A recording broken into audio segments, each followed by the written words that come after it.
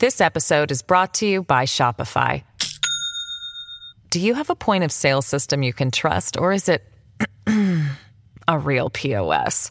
You need Shopify for retail. From accepting payments to managing inventory, Shopify POS has everything you need to sell in person.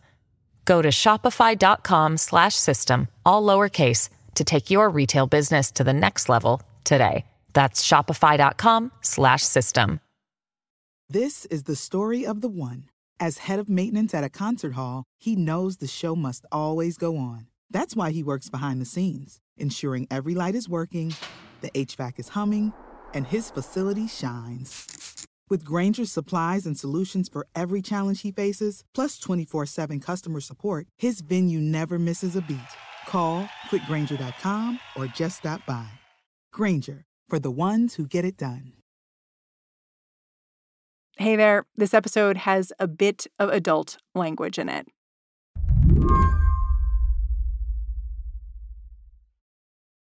Even if you wanted to avoid talking about what happened at Travis Scott's Astroworld last week, it would be hard to do. The algorithms simply won't let you. I saw the videos on Saturday morning after everything happened. They were pretty much all over the internet. My wife woke me up with it. Tom Bryan writes for Stereogum.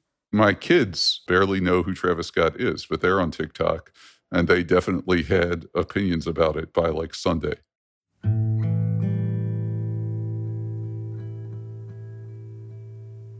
At least 8 people died and hundreds were injured last Friday when a surging crowd pushed the breath out of Astroworld's audience of thousands. 2 of the dead were high schoolers. The oldest victim was just 27. And the entire show was caught on tape. There is video of Travis Scott singing while an unconscious concertgoer is carried out just yards away from him. There's video of fans dancing on an ambulance as medics try to reach someone who's in trouble. People are fucking dying. I'm going to save somebody's life. That's somebody's kid. Two hands to this guy. And then there's tape of people begging for help. That's okay. We see you real quick. This clip shows a man and a woman who've climbed up on a platform. That is where a cameraman is live streaming the performance for Apple Music. Their screams get cut off by the show as the camera guy waves them off. They're yelling at him. They're saying, stop the concert, but also just, there's someone dead down here. Stop the concert. And he sort of brushes them off. Did that surprise you? Yeah, it does surprise me, but it also makes its own morbid kind of sense.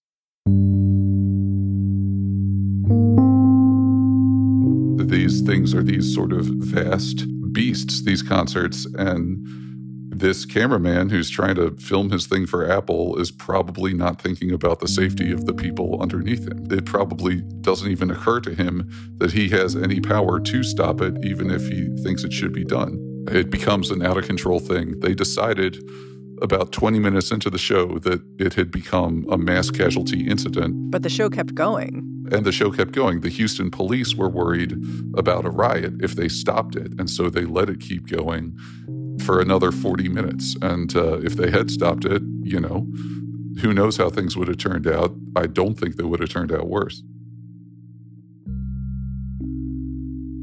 Today on the show, sorting out just who's to blame when a concert turns deadly. I'm Mary Harris. You're listening to What Next? Stick around.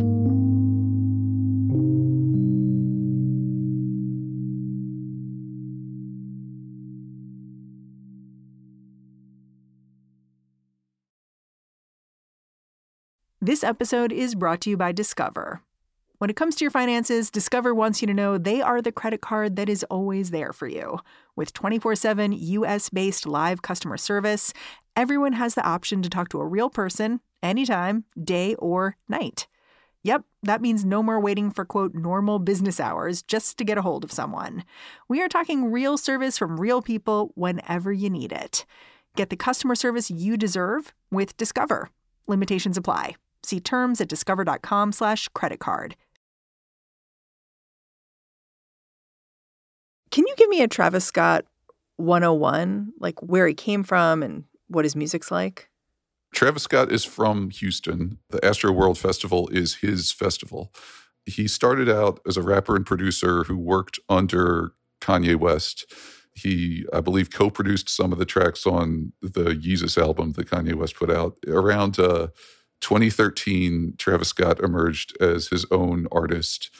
And he works as a rapper. He's a sort of like psychedelic figure. What do you mean when you say that, a psychedelic figure? He likes to create this sort of like woozy, mystical sound. So Houston has this long tradition of what's called screw music. Damn, 3 in the morning, still going down. What's up, H-Town, Southside? Where legendary DJ named DJ Screw took tracks, slowed them way down, and made them sound alien and otherworldly and just super woozy and trippy.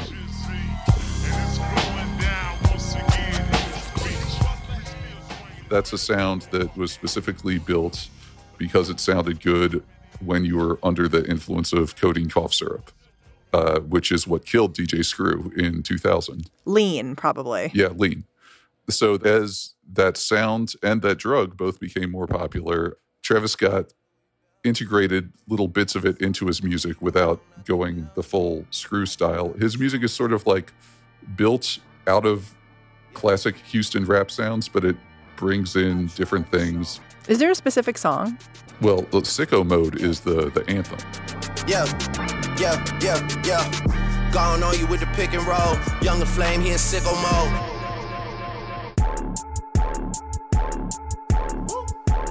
Made this here with all the ice on in the booth. It sounds anthemic, but it keeps twisting. It sounds like 3 or 4 different songs all glued together. It's full of samples. It's full of illusions. And it has something like, it has dozens of credited songwriters because it has so many samples and because the songs that it samples sample other songs. So these tracks become these sort of like vast, multi-headed beasts. He is probably, or has been up until now, probably one of the 5 or 6 biggest rappers in the world. He creates a lot of excitement around just the release of a single. And a lot of that has to do with his ability to create these like brand partnerships, which are a huge part of his identity. Like McDonald's had a Travis Scott meal. What's up, world? Yeah, you. I'm Travis Scott. This is my McDonald's order. Follow me. He has sneakers that Nike makes. He is a corporate-friendly figure. He's not a businessman, he's a businessman. Yeah, he has made himself and other people very rich through these sort of sponsorship deal things that he does. So he's brand friendly, he's really popular, but he's also known for his shows getting wild. Yeah. And this has been true since the beginning. Like, you've talked about how you went to a show 7 years ago when he didn't even have an album, and already you could see this. What did you see there? I saw him for the first time in 2014 in Austin during South by Southwest when he was a mixtape rapper. He had like one big mixtape out, nothing that you could really describe as a hit.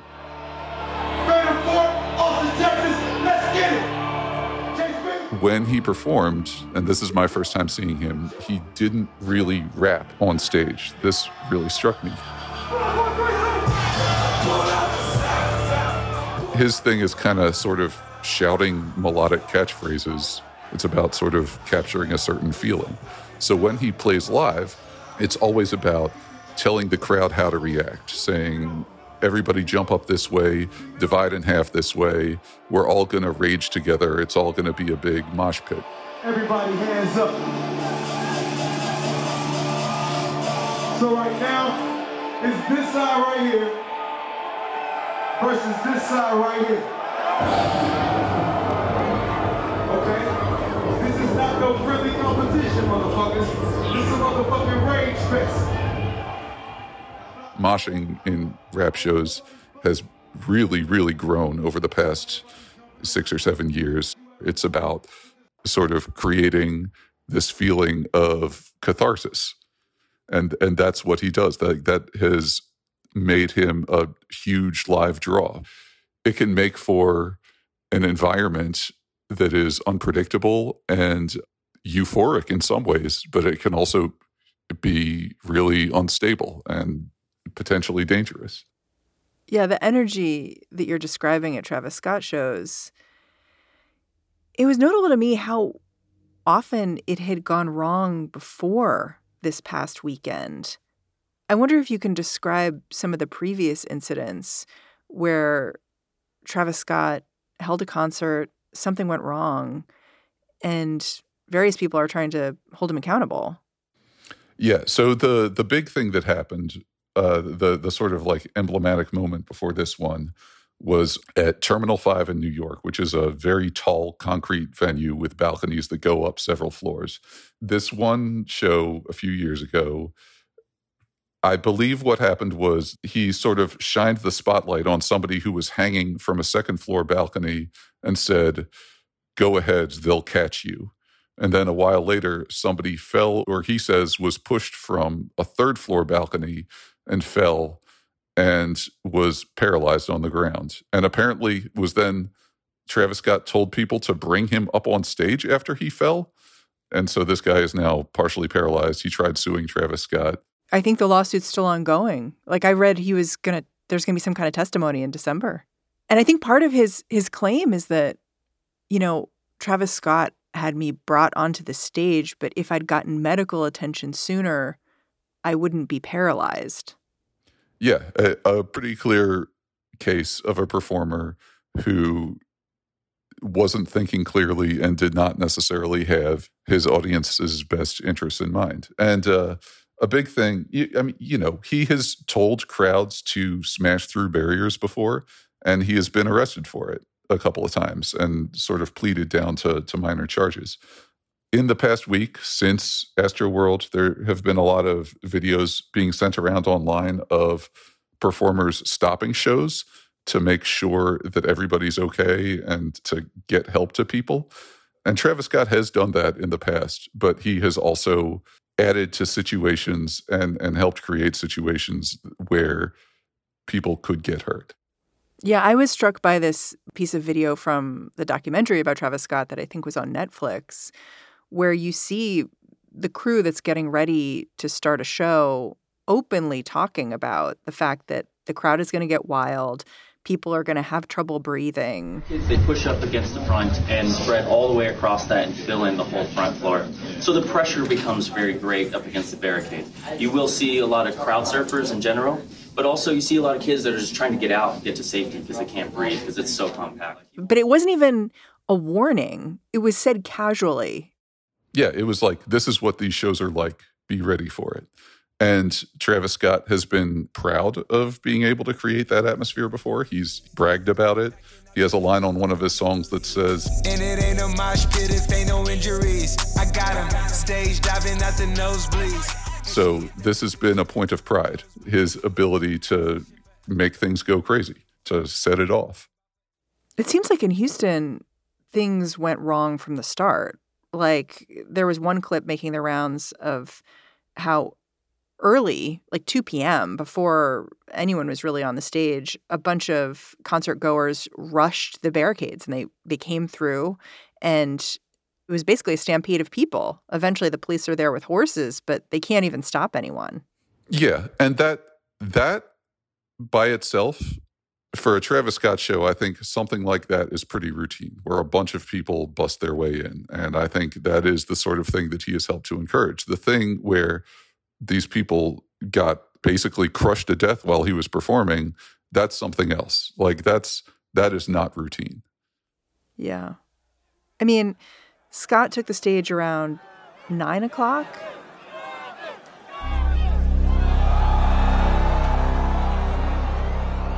And my understanding is, or at least this is what the head of the Houston Police Department is saying, that he basically warned Scott, there's an energy out there. Be careful. I'm worried. How did things start to go wrong? The way this festival was set up was there were 2 stages. And usually at a music festival where there's two stages, people play on alternating stages. Somebody plays while somebody else is setting up, and it keeps going back and forth.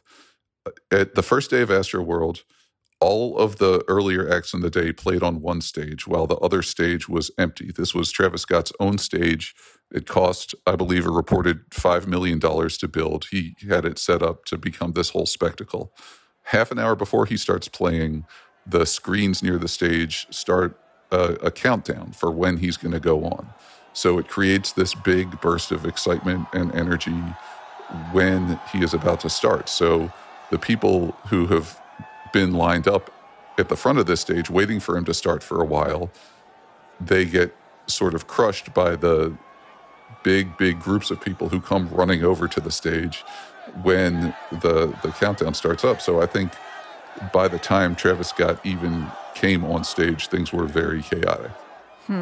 Yeah, it sounds, hindsight is 2020, but looking back now, engineering the event so that you basically create a swell of a crowd seems like a terrible error.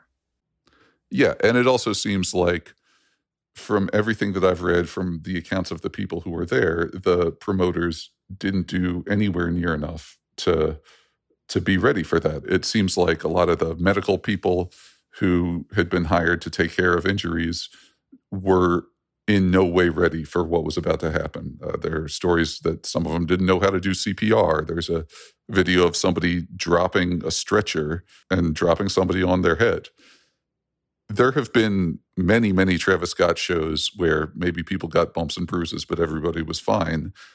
This one was a bigger undertaking, and I think we're going to be going through video and trying to figure out what happened for a long time. But it certainly seems like the people who put the show together should bear a real responsibility for not being ready for what was about to happen, for what they had engineered. Even if the staffing was inadequate, there was one person who many argue could have stopped the show, Travis Scott. And while it's hard to imagine how an artist would knowingly continue to perform after a mass casualty event has been declared by the local authorities, Tom says it's impossible to know what Scott knew when or what Scott could even see from the stage. If you were a performer who routinely encourages this type of chaos and you look out at this vast crowd and you see chaos, like, I can understand how he didn't think that anything was going seriously wrong while playing. Because this is what it always looks like. Yeah, exactly. So there's a part of the show in the video where he sees an ambulance out in the crowd and he says, "It's an ambulance in the crowd. Whoa. It's an ambulance. Is everybody okay? Everybody wave your middle fingers if you're okay." If everybody can put a middle finger up in the sky. Okay, what my God? And then he sees a bunch of middle fingers, and so he's like, well, all right. And so he starts. There's another video of him stopping and saying, this person over here is passed out. Go help them. We need somebody to help him. Somebody passed out right here.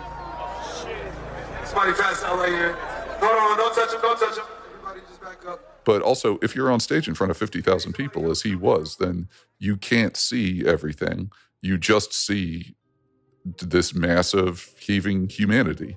And so I can understand how he would have looked out at that and not realized that things were going seriously wrong.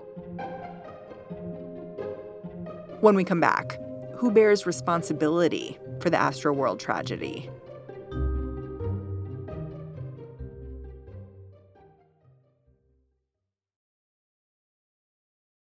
This episode is brought to you by Shopify. Do you have a point of sale system you can trust, or is it a real POS? You need Shopify for retail. From accepting payments to managing inventory, Shopify POS has everything you need to sell in person. Go to shopify.com/system, all lowercase, to take your retail business to the next level today. That's shopify.com/system.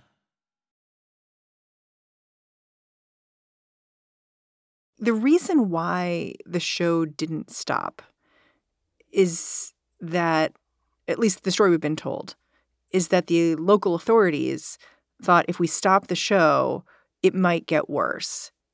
Do you think that hunch holds water? No. Their specific fear was a riot. And a riot and a crowd surge are two very different things. In a riot, something like Guns N' Roses in St. Louis in, I want to say, 1991, people don't get killed. They destroy a lot of property, but nobody died that day. I think worrying about a riot is a sort of a misplaced fear. I think they should have stopped that show right away. Yeah, I wondered a little bit, the fear of the riot. I was like, is this about who's performing and the assumptions they're making about the fans? Because it seemed like a lot of the fans were really upset. And if someone had said, we're going to stop the show, especially if the artist had said it, they would have listened. Yeah, no, that's definitely possible. I think the Houston police is going to have to think about that for a long time. I think the way rap crowds get treated is potentially very different. A rap show is often more heavily policed than a rock show. And things about race and class come into that. The idea that the police didn't necessarily trust this crowd to leave in an orderly way and so allowed them to keep getting crushed, that's messed up. And that should be really, really re-examined. I know you want to keep the focus on the structure here and the fact that the people in charge of planning the concert did not do their job in gaming out what could have gone wrong here. But it's hard for me when I look back at Travis Scott's history as a performer, when I look at what had happened at this venue earlier in the day, when I look at the fact that this is Travis Scott's event that he was hosting, it's hard for me to look at all that and think that he doesn't bear at least some responsibility for what took place. Do you see it differently? Not exactly. It's I think looking at Travis Scott, I think he certainly, if he ever returns to performing, he needs to radically rethink the way that he does it. I think there is value in shows that get wild, in mosh pits and in the sort of the raging out thing that Travis Scott has always encouraged. I think that can be a real healthy outlet for aggression, frustration, energy, whatever. The trick with that stuff is to find a way to channel and harness that energy in a way that doesn't kill people or hurt people. He certainly is going to have to face some heavy responsibilities for that. I guess here's where I get hung up, which is Travis Scott released a statement on Instagram. I just want to send out prayers to the ones that was lost last night. Where he's clearly pretty shook, but he says things like, I'm honestly just devastated, and I could never imagine anything like this just happening. And it's hard for me to believe that's true because bad things have happened at his concert and he's been sued over them and arrested over them before. Yeah. Well, this is far beyond anything that's ever happened at any of his shows. It is magnitudes worse. And if he is sincere in those videos, and I have no reason to believe that he's not, he's going to have to do some really serious soul searching about how he put these young people in danger, the responsibility that he bears for that. But I also think that in the right situation, a show like a big Travis Scott Festival performance can be safe, or at least minimally dangerous, I guess. Yeah. I mean, it makes me wonder a little bit, can you prevent everything? Like, especially when being in a mosh pit, being close to other people, having a cathartic experience, that's part of what you're paying for. And so if you have all these barriers up and you can't get close to the artist and you're not slamming into other people, why are you there? Yeah. And I don't know, honestly. It's maybe there's no way to stop it from happening again, which is horrifying to contemplate. Mosh pits in general work best in small shows, in smaller spaces, where there's a community around them. There's an ethos. There's what's called mosh pit etiquette, where everybody knows that if somebody falls down, everybody has to pick them back up again, that everybody's in it together. A big festival like Astroworld, where people pay hundreds of dollars to get in and where they're shuttled from checkpoint to checkpoint on their way in and made to feel like cattle, that does not lend itself to a spirit of community and to an atmosphere where everybody is looking out for each other, even if they are moshing. Maybe it's not possible to have these sort of grand scale mosh pits safely. Like, maybe that should stop. I think that if you're going to put on a festival like this, you need to be ready for things to go badly wrong, and you need to have plans in place. Otherwise, there's another thing like this waiting to happen. Another reason Tom thinks another Astroworld is all but inevitable is because what happened last week has happened before. Tom can tick off event after event.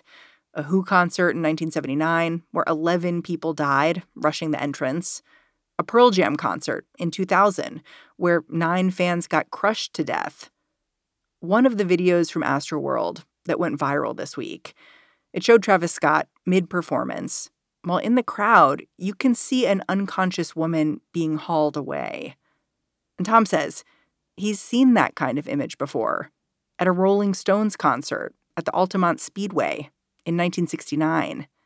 That concert was caught on tape, too, for a documentary.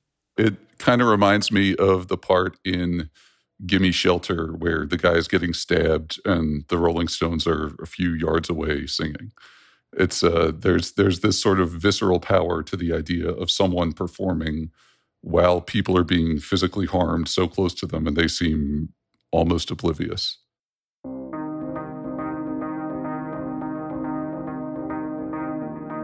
There have been disasters at music festivals, at big concerts for decades. Since the birth of popular music in the rock and roll era, and since these large concerts started, people have been dying at them. They're potentially very dangerous places. With Travis Scott, I don't know where his career goes. It's every time that somebody has had something bad happen at one of their events, it seems like it affects those people deeply and it really traumatizes them. It doesn't kill their careers. So the Who are still considered rock legends after Cincinnati. The Rolling Stones are widely beloved after Altamont. Pearl Jam, what happened at Roskilde has not affected their standing in the world. So I think this will affect Travis Scott in the short term. I certainly think a lot of his corporate partnerships will go away. I think this will affect him on a personal level. I don't think it will destroy his career. I just hope he does things differently. I hope he doesn't play more shows like that because it is clear that they can't keep happening. Tom Bryan, I'm really grateful for you coming on the show today. Well, thanks so much for having me on. Tom Bryan is a senior editor at Stereogum. And that's our show. What Next is produced by Davis Land, Carmel Delshad, Elena Schwartz, Danielle Hewitt, and Mary Wilson. We are led by Allison Benedict and Alicia Montgomery. And I'm Mary Harris. Thanks for listening. I'll catch you back here on Monday.